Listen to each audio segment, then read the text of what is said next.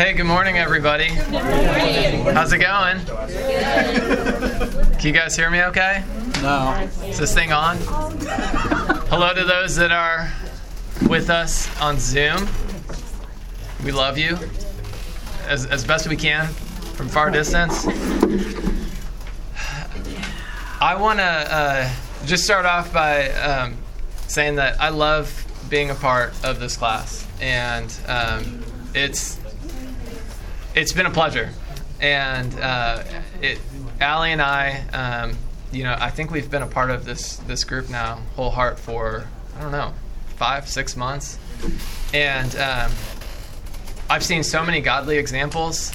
We've received so much love and encouragement from so many in this class, and we see God at work.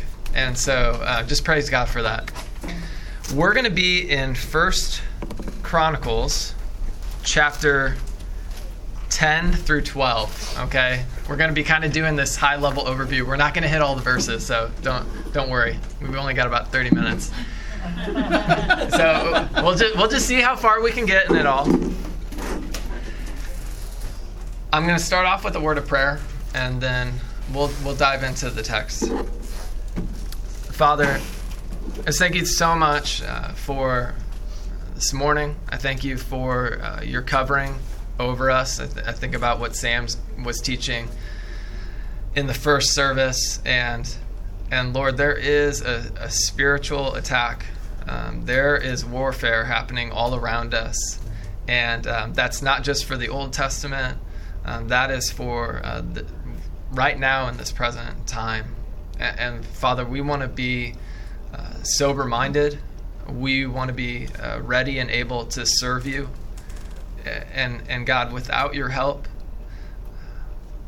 we cannot pull people into your kingdom unless you move. And so I pray, God, that this 2.5 weeks, 3 weeks of prayer and fasting would be a time where we set our hearts and minds and affection toward you, that we're not just walking away from things that just get filled up with other things. We're not just turning off TV but then filling it up with social media, or vice versa, or not eating food, but then we're not really spending time seeking you. Father, would you fill our hearts, our minds, with your glory, with your word, with your worship. In Jesus' name I pray. Amen. Okay, so I'm going to be hitting on 1 Chronicles 10 through 12.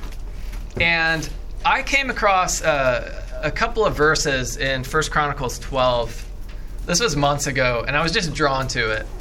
And I don't know if anybody else is like this, but since being a part of Whole Heart, anytime I see the heart talked about in the Bible, it just it stands out maybe just a little bit more. I don't know if anybody's ever bought a car and you've never really noticed it, but then it's all of a sudden it's oh, there all kinds of people have this car. You're seeing it everywhere. But when I'm in Scripture now, whenever it talks about the heart, I'm just I seem to be a little bit more keenly aware of it. And I think it's partly just being a part of this class, Whole Heart, this idea that we're giving God everything. And these chapters are kind of interesting, okay? For me, they're interesting because I grew up in a Mennonite home. For anybody that doesn't know about Mennonites, one of the big things that kind of distinguishes them in the Christian network of different sects is that they are pacifists. Okay, they're not keen on war. Really kind of lean into the turn the other cheek. So I grew up, my grandparents were Mennonite pastors. My dad is a Mennonite pastor. And these passages are all about warfare, all right? So this is about military conquest, and this is about David and God using mighty men in an army to take over a kingdom, battle Philistines. And so I just give you a little bit about my background so you guys kind of know the context of that. This isn't my cup of tea in the sense of even though now, like, I wouldn't identify as a Mennonite, like, you're not the guy that I want to be, like, fighting in a war. Like, I'm just kind of soft. Like, I'm a soft guy. You probably want somebody like Brandon Wilbur, like, teaching this passage. And I do just want to call it, like, we have a number of people in this class that have, like, served our country. Can I and are actively serving, right? Like, can you raise your hand if you've served our country in, like, one of the armed services? Thank you so much. I mean, and you know, our freedom doesn't come without a price, right? The thing that stands out about this passage, okay, is that it's a physical battle, and we do have to lay the groundwork that now that we're New Testament Christians, we're not fighting a physical battle, right? So we're not going to be storming Jerusalem. We're not going to be storming to take a physical land. We're not going to be storming the capital for Jesus Christ. Our nature of our war is spiritual, okay? And so we're going to be looking at some really, like, manly army, like, some military things. And I just want to make sure that we're seeing them in the right light of how they apply to us from a spiritual standpoint, okay? So my grandparents, I heard this story about my grandparents. This was during, I believe, World War II, that they drove across the country going like 35 miles per hour, okay, to preserve the rubber on their tires because the country needed rubber for the war, okay? And what stands out to me about that story is just that you have to operate differently when it's wartime, okay? Like, you have to operate differently. The laws might change for a season. Even if you're not actively, like, across seas fighting, it's like there's things that you can be doing to be helping the mission, all right? And it's no different. If there was a drought in California, you might not be able to take as many showers as you did a couple years ago, right? Because different times call for different measures, all right? And what we have to recognize is that we are in a spiritual war, okay? And I think the thing that we have to remind ourselves, especially for those that are in the church, is even things like hearing people are going to hell.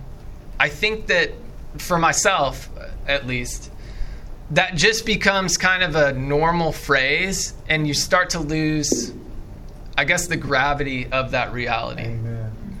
And I'm going to be just confessing to you guys a lot of my own weaknesses, and my prayer is that I'm guessing some of you are probably like me in some of these things, and we need God to level us up in the Holy Ghost, right? This isn't something we can just pull up ourselves in our bootstraps. We need the Lord to do a good work in this ministry. So what we're going to look at is components of a victorious army, okay? And there's three that stood out to me in 1 Chronicles 10 through 12, okay? So if you're taking notes, the three big categories are going to be these. Godly leaders, okay? Godly leaders. The second one is going to be established locations. And the third one is living sacrifices. Okay? So, godly leaders, established locations, and living sacrifices. I tried to get 3 L's in there. They're kind of there. Kind of there. The living sacrifices was a little bit, but you'll see why. Okay, so the first key point is that, we're not trying to actively build a physical kingdom, right? We are not at this time, again, like I said, trying to storm Jerusalem. What we're after is establishing the kingdom of God in the hearts and souls of men and women. All right? And for the church to establish the kingdom of God in the hearts of men and women, there must be godly leadership. There must be godly leadership. And there's often a vacuum and void of that. Okay, I am so thankful for the pastors and the leaders here at Midtown Baptist Temple. And I think they give us a good example.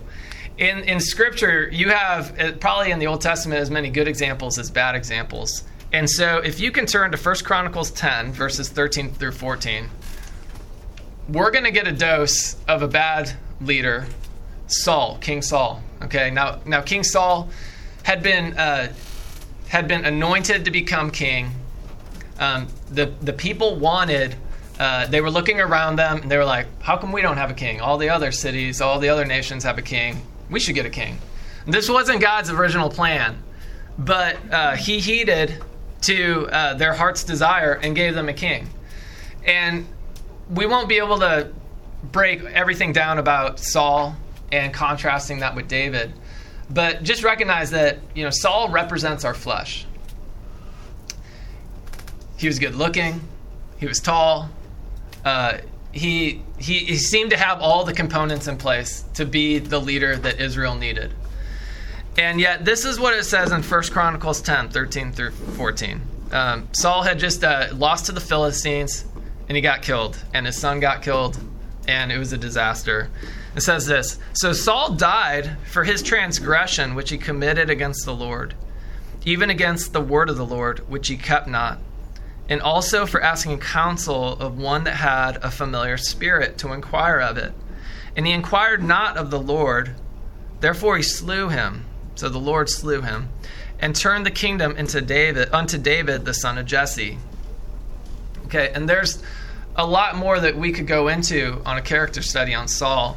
But there's just a couple of things that stand out to me just in these two verses of, in terms of, if we're going to be an effective army for the Lord, these are things we don't want to see in leadership, okay?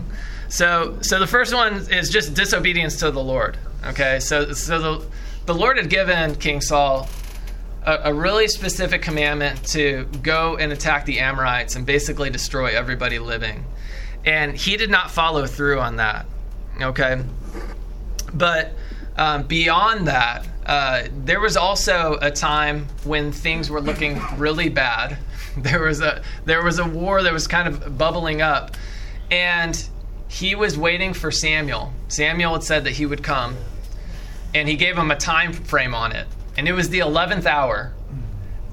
And he didn't see Samuel show up, and he panicked, and so he ended up doing this priestly activity that only the priests were commanded to do by the Lord. And it was like right after he did it, Samuel shows up. And it was like if he would have just waited that last little moment, okay? Patience, exactly. He lacked that. And it's easy to be, super hard on Saul and be like, well, I wouldn't have done that. But think about the areas in your life where it's like you're waiting for God to come through, or maybe there's some circumstance that's like it's just stressful, and it's like I don't know what to do, so I'm just going to go and make something happen. And this was a very religious activity that he did. It seemed to be it seemed well intentioned, and I think we often have good intentions when we do things, but he clearly disobeyed the boundaries that God had set for him and what the priests were supposed to do. So anyways, in this, he lost the kingdom, okay? He wasn't patient. He lacked trust of God. He also, he found a woman. Well, first he did a good thing. He got rid of people that were doing divination and had familiar spirits, fortune telling. But then, again, in a moment of despair, he went and found a familiar spirit to inquire what he should do. And I think this really represents us approaching our problems through worldly means. Okay? Now, this one was kind of a satanic, demonic approach. Fortune telling, trying to tap into the spiritual realm, get spiritual insight. And I'm guessing that nobody here is probably doing something like that. But I think it can also represent us looking at the means of the world How are large organizations getting things done around here? Like, how do they become successful? How do they grow? What are their marketing tactics and things like that? And this, again, is just a representative of Saul. And he also lacked just inquiring of God what he should do. And there is power in just being still for a moment and bowing before the Lord and saying, Lord, what would you have me do in this situation? What would you have me do? And waiting for an answer. And if God doesn't give an answer, you know what we should do? Wait. Yeah, we probably shouldn't do anything, right? Or we should check our hearts. There might be something that's making us tone deaf to the Lord. Now, these are examples with Saul of things that we don't want to see in our leadership and, quite frankly, in our own lives. But then, as we move into 1 Chronicles chapter 11, we're going to see a contrasting. And this is with who God anoints to take over the kingdom. And ultimately, this is how he establishes Jerusalem and a physical kingdom on earth. And this is where the lineage of our Messiah comes from, okay? And this is what it says, 1 Chronicles 11, verses 1 through 3. Then all Israel gathered themselves to David unto Hebron, saying, Behold, we are thy bone and thy flesh. And moreover, in time past, even when Saul was king, thou wast he that led us out and brought us in Israel. And the Lord thy God said unto thee, Thou shalt feed my people Israel, and thou shalt be ruler over my people Israel. Therefore came all the elders of Israel to the king to Hebron, and David made a covenant with them in Hebron before the Lord. And they anointed David king over Israel according to the word of the Lord by Samuel. Okay, so there's a lot of good things happening in here. The first one is that God's sending a mass email, and everybody's seeing it, all of the elders of Israel, that clearly God has anointed this person. But it's not just coming from, impressions and feelings, but God is actually speaking through the prophet Samuel, right? And so David's leadership is being confirmed from many different angles. And that's something that I just appreciate about our community here, is that we're not quick to just promote somebody into a leadership leadership position, but at the same time, we want to build up men and women to become leaders, to be able to lead ministries. But if you look at verse 2, this really stood out to me, was, And moreover, in time past, David, even when Saul was king, thou wast he that led us out and brought us in Israel. And one attribute that I just love about David as a leader is that he performed the faithful function unto the Lord even when he didn't have a title. Okay, when his brothers were being scouted of maybe they were the next king. Samuel was, the Lord told Samuel to go talk to Jesse and the household, and he's like scoping them out. Where's David? David's like not even around because he's faithfully serving, taking care of the flock. And he was faithful in that thing that was probably mundane and quite frankly, not the best job that maybe for his family, but he's doing it faithfully, right? And you see that with Moses. Moses is in a wilderness. He's learning how to shepherd people. And this is something that God uses. These mundane times in our life where, we might not be doing something that, we see on the horizon. Man, I want to be over there. But it's like, no, we got to be faithful with whatever God puts in front of us. At our jobs, with our families, being single, whatever God has in front of us, we're doing that. And David is faithful with this. And then it calls out that he's faithful in the word. David is a man of worship. Okay? there is so you think about this. So Saul, he was approaching God in a way that he shouldn't. Just basically, Jesus told the woman at the well, true worship, like the Father is seeking true worshipers that will worship in His Spirit and truth, and that's where Saul was off. He didn't understand how God wanted the priest to approach him, and how he wasn't supposed to approach God. David was described as a man after God's heart. And what we see here is that David is extravagant in his worship. If you were to just go down a little bit into 2 Samuel 23, verses 13 through 17. I'm sorry, I said 2 Samuel. 1 Chronicles 11. 1 Chronicles 11. So same chapter that we're in. And then verses... We'll start in verse 15. It says this. Now, 3 of the 30 captains went down to the rock, to David, into the cave of Adullam. And the host of the Philistines encamped in the valley of Rephaim. And David was then in the hold, and the Philistines' garrison was then at Bethlehem.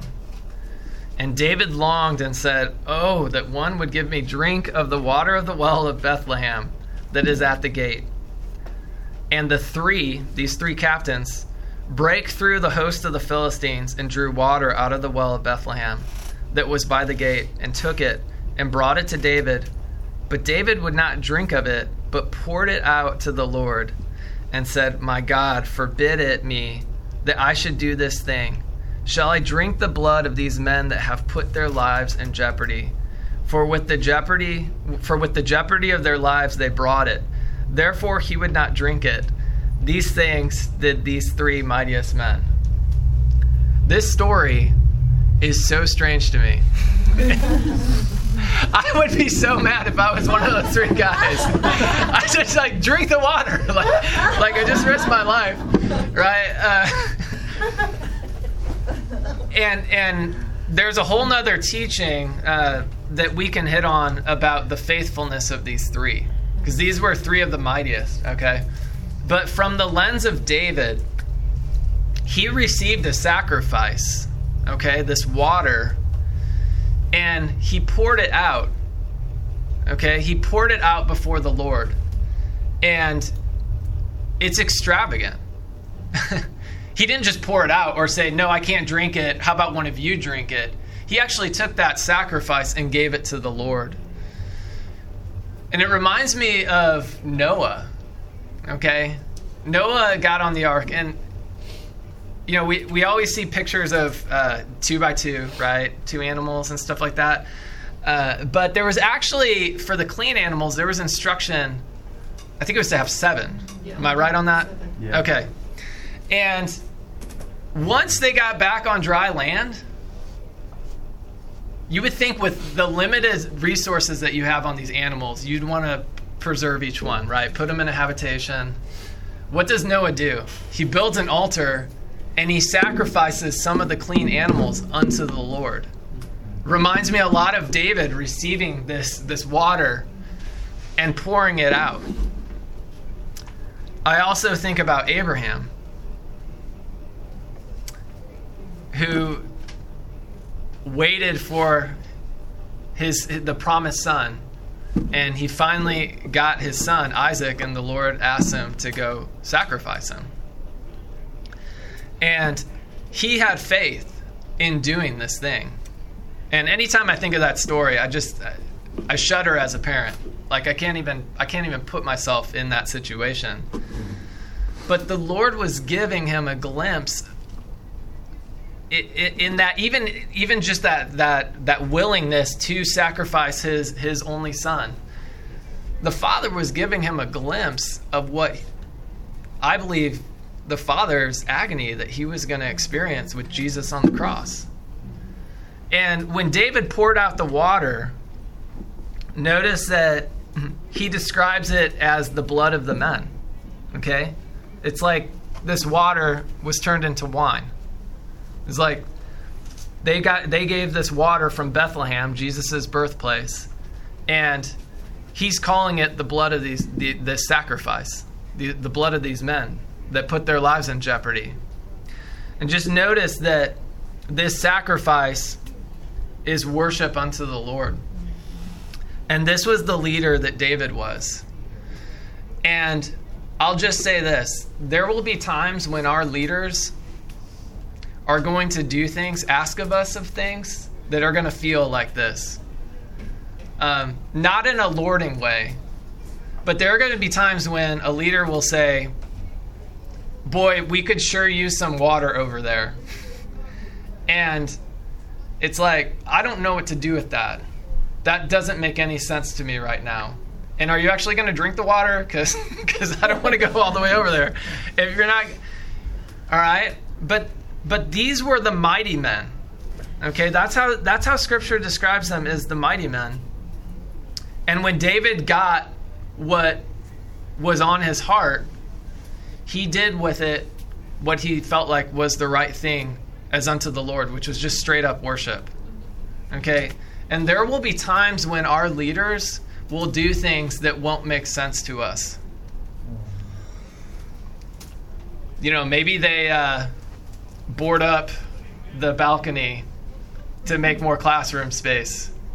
And it's no longer a gorgeous balcony. Not that I'm talking about anything, personally.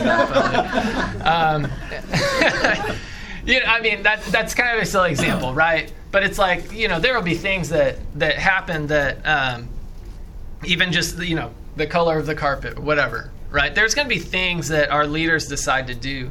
And we need to trust that they are seeking the Lord on our behalf and that they're making those decisions. And trust that God will be in the midst of that. And the interesting thing about that whole story is that, God put Saul into David's hands.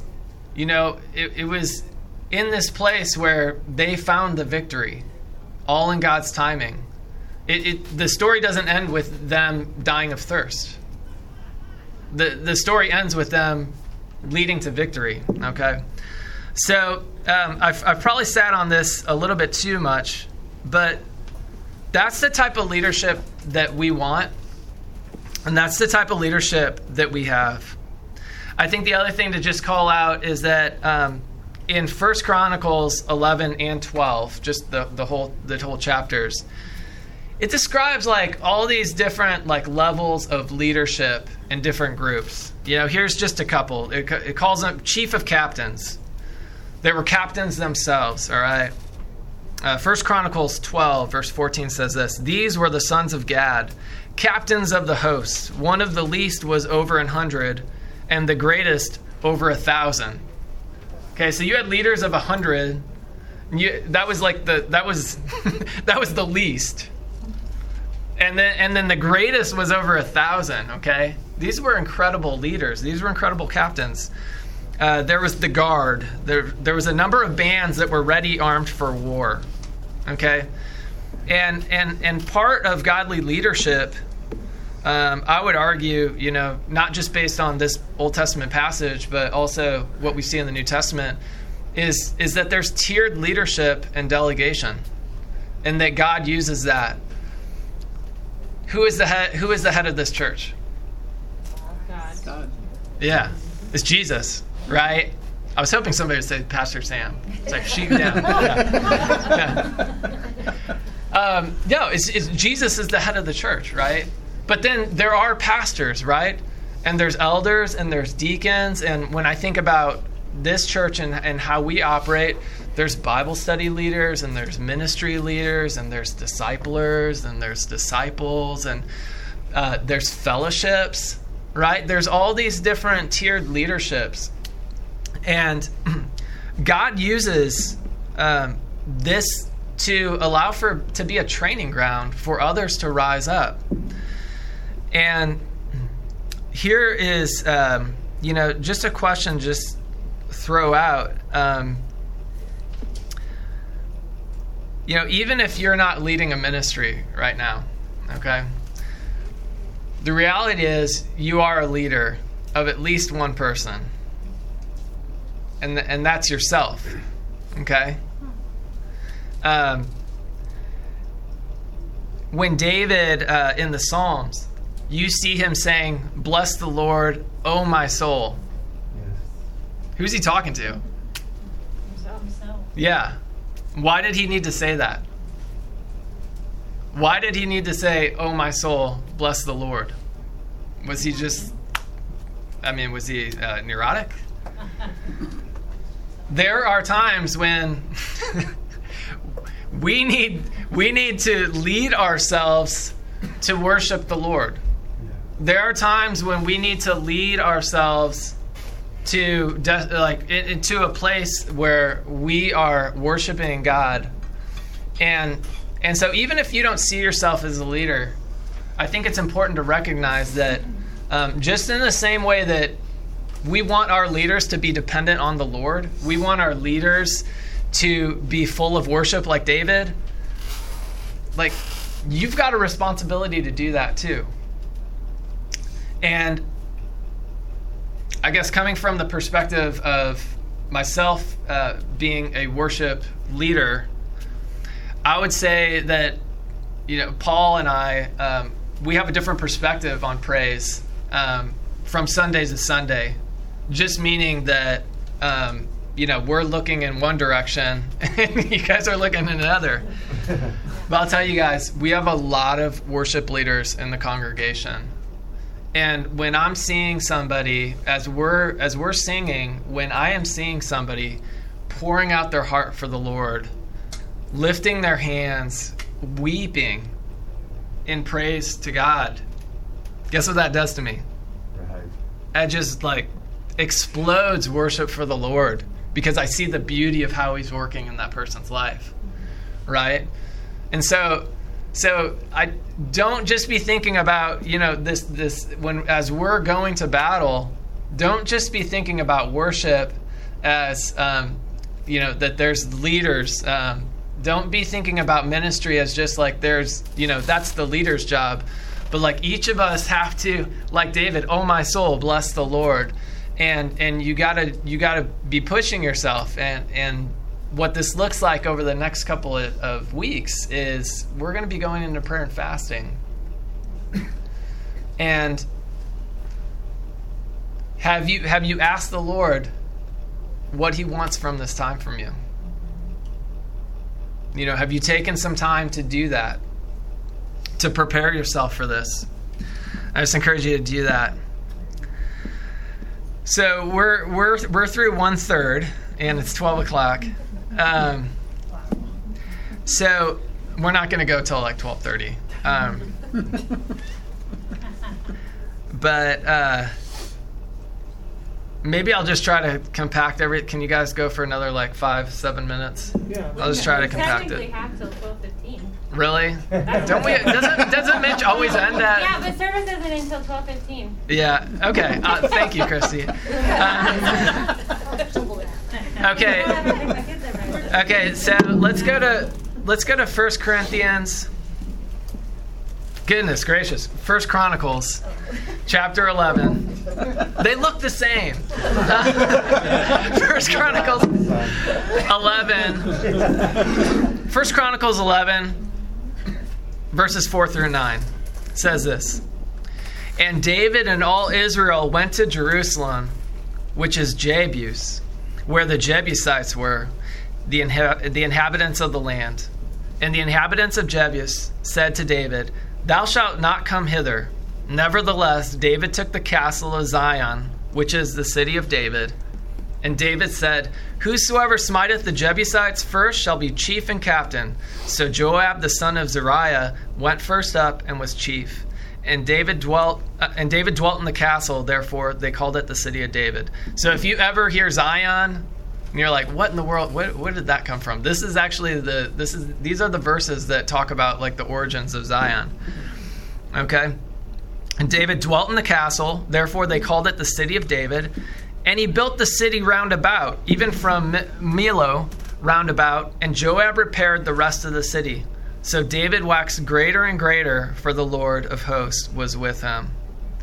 Okay, so for the church to establish the kingdom of God in the hearts of men and women, there must also be an established capital and fortification, the local church and ministry. Okay, these two things represent the local church and ministry. So they took Jerusalem.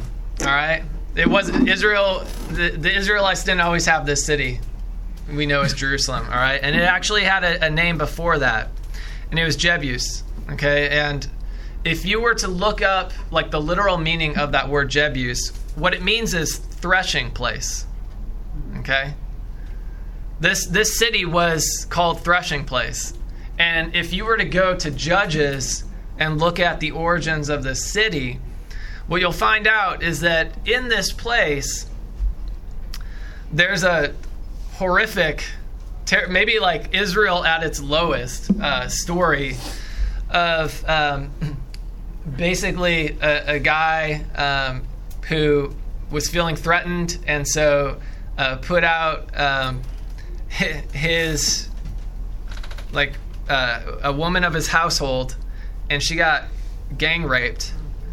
And then what he decided to do to like broadcast it to try to get help was he cut her up and sent her out to the 12 tribes in 12 pieces. It's like the worst story, or one of the worst stories like in the Bible. And it's just dark, which is a lot of Judges is dark. And this is the threshing place. This is actually where Jerusalem is, okay? And as David took over this land, okay, they renamed it Jerusalem. And Jerusalem means teaching of peace.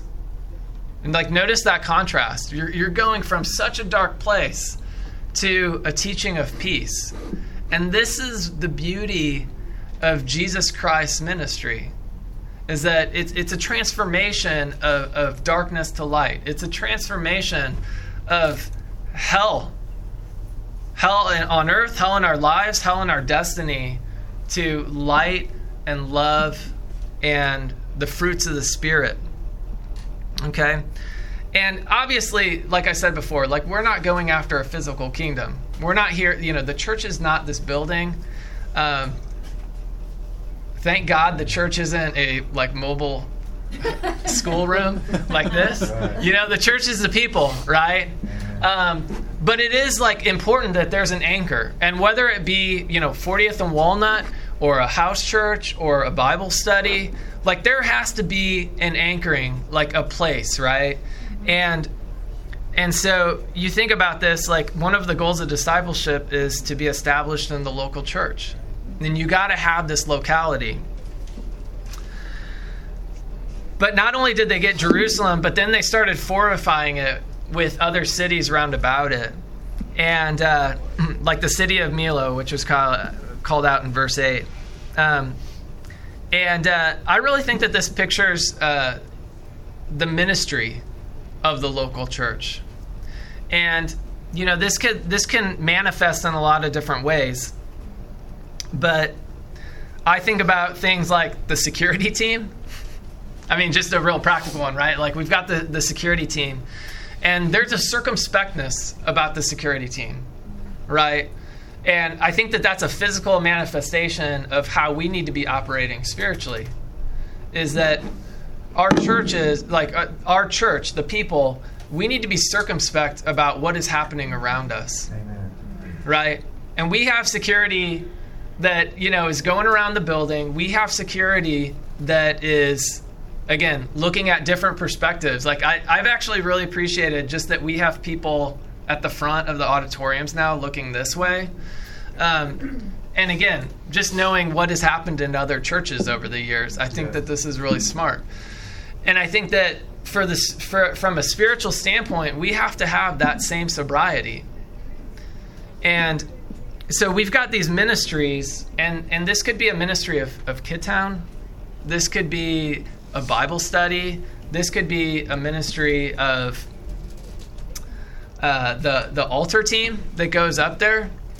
But you think about how those ministries fortify this local church. Imagine if there wasn't an altar team and 5 people come up and need ministering to, and they all go to Sam. Right? Or imagine if all of us just thought, the Dobsons are the leaders, and imagine if all of us just went to the Dobsons for counsel. Not to say that we shouldn't, but at some point it becomes too much for them. Right.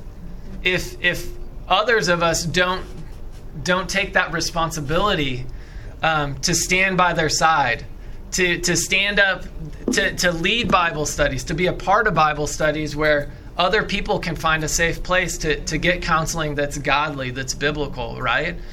And so, again, each of us can stand up and find your location, find your ministry, buy your land, okay? You don't have to figure it out all at once, but at some point, it's important to kind of lay that claim, to find what your capital is. Like, what is your Jerusalem in this church? Or what is your fortification around Midtown Baptist Temple? Does that make sense?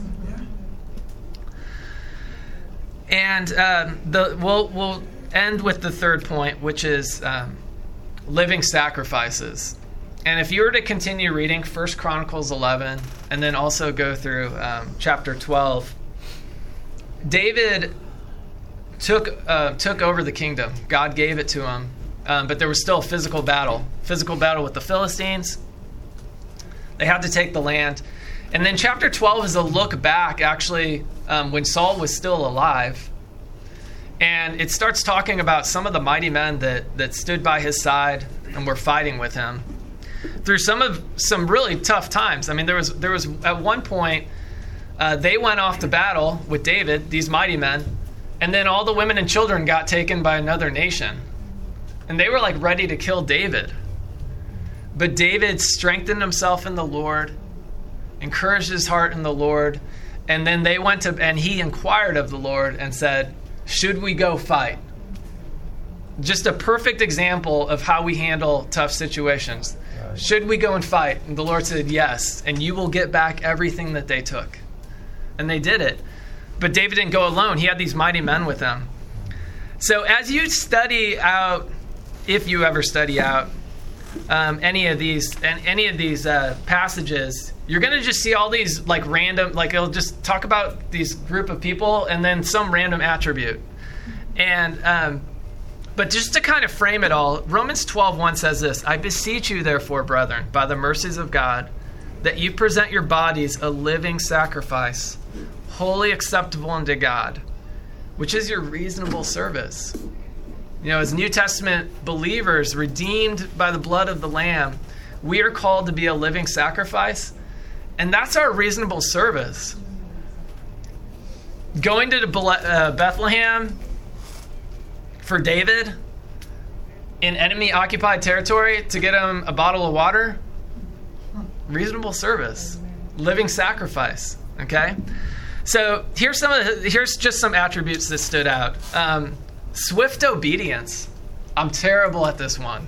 Okay, I feel like God tells me something, and then it's like, okay, I need to like think about it, I need to talk it out, I need to figure out the right time to execute on that obedience.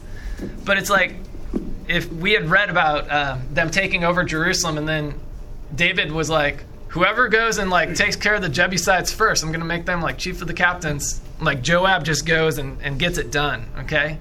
We need to be swift in our obedience. It's 2 Peter 1:5 talks about adding to your faith virtue, and then to virtue knowledge. And too often we switch that. And we start believing, and then it's like, all right, I'm going to add a bunch of knowledge. I'm just going to keep on, learning more about God and His Word. And if we don't apply it, if we don't start obeying that, then we're just puffing ourselves up. Knowledge puffs up.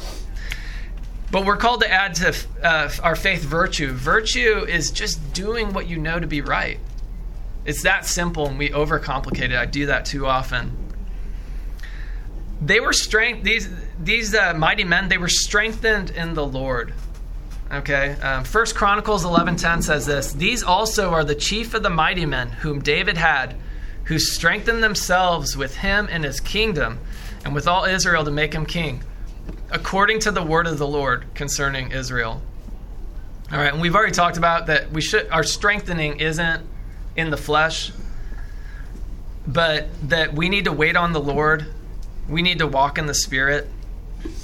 These guys were determined and did not, fear was not, they could have been scared, but they were still, obedient to it. And I'm just going to skip down to 1 Chronicles 12, verses 17 and 18, and this is where we'll stop. 1 Chronicles 12, 17 through 18. "And David went out to meet them, and answered and said unto them, If ye become peaceably unto me to help me, mine heart shall be knit unto you." See, when he started taking over the kingdom, there was a lot of different tribes, right? And it was kind of like, are you for me? Are you against me? He's saying, if you become peaceably unto me to help me, mine heart shall be knit unto you. But if you come betray me to mine enemies, seeing there is no wrong in my hands, the God of our fathers look thereon and rebuke it. Then the Spirit came upon Amasai, who was chief of the captains, and he said, "Thine are we, David, and on thy side. Thou son of Jesse, peace be unto thee, and peace be to thine helpers, for thy God helpeth thee." And so, part of having a whole heart is having a knit heart. Knit to our leaders, to support them. And I love that there's a call out. He says, not just peace to you, David, the leader, the son of Jesse, verse 18. But he also says, "And peace be to thine helpers." Their hearts were not just knit to the leaders, but their hearts were knit to each other, the helpers, right? And there is, I think I've heard Sam say this before, but the counseling ministry that the pastors have would go down by 80% if people would just go through discipleship, the 18 lessons of discipleship, and actually live it out. Because so much of it has to do with relationships and stuff like that. But, how we care for one another is a huge way of how we serve Mitch and Michelle. When my kids don't treat, when they're fighting and stuff like that, it hurts my heart, right? But it's when they care for one another, man, they don't have to do chores for a week. It's no, but it's so helpful, right? And so, we're called to have a knit heart, to be walking in unity. And we see, that the inverse of this would obviously be having maybe a double heart, right? You're kind of 1 foot in, but there's this other thing you're not sure about, so you're just kind of always on the fence.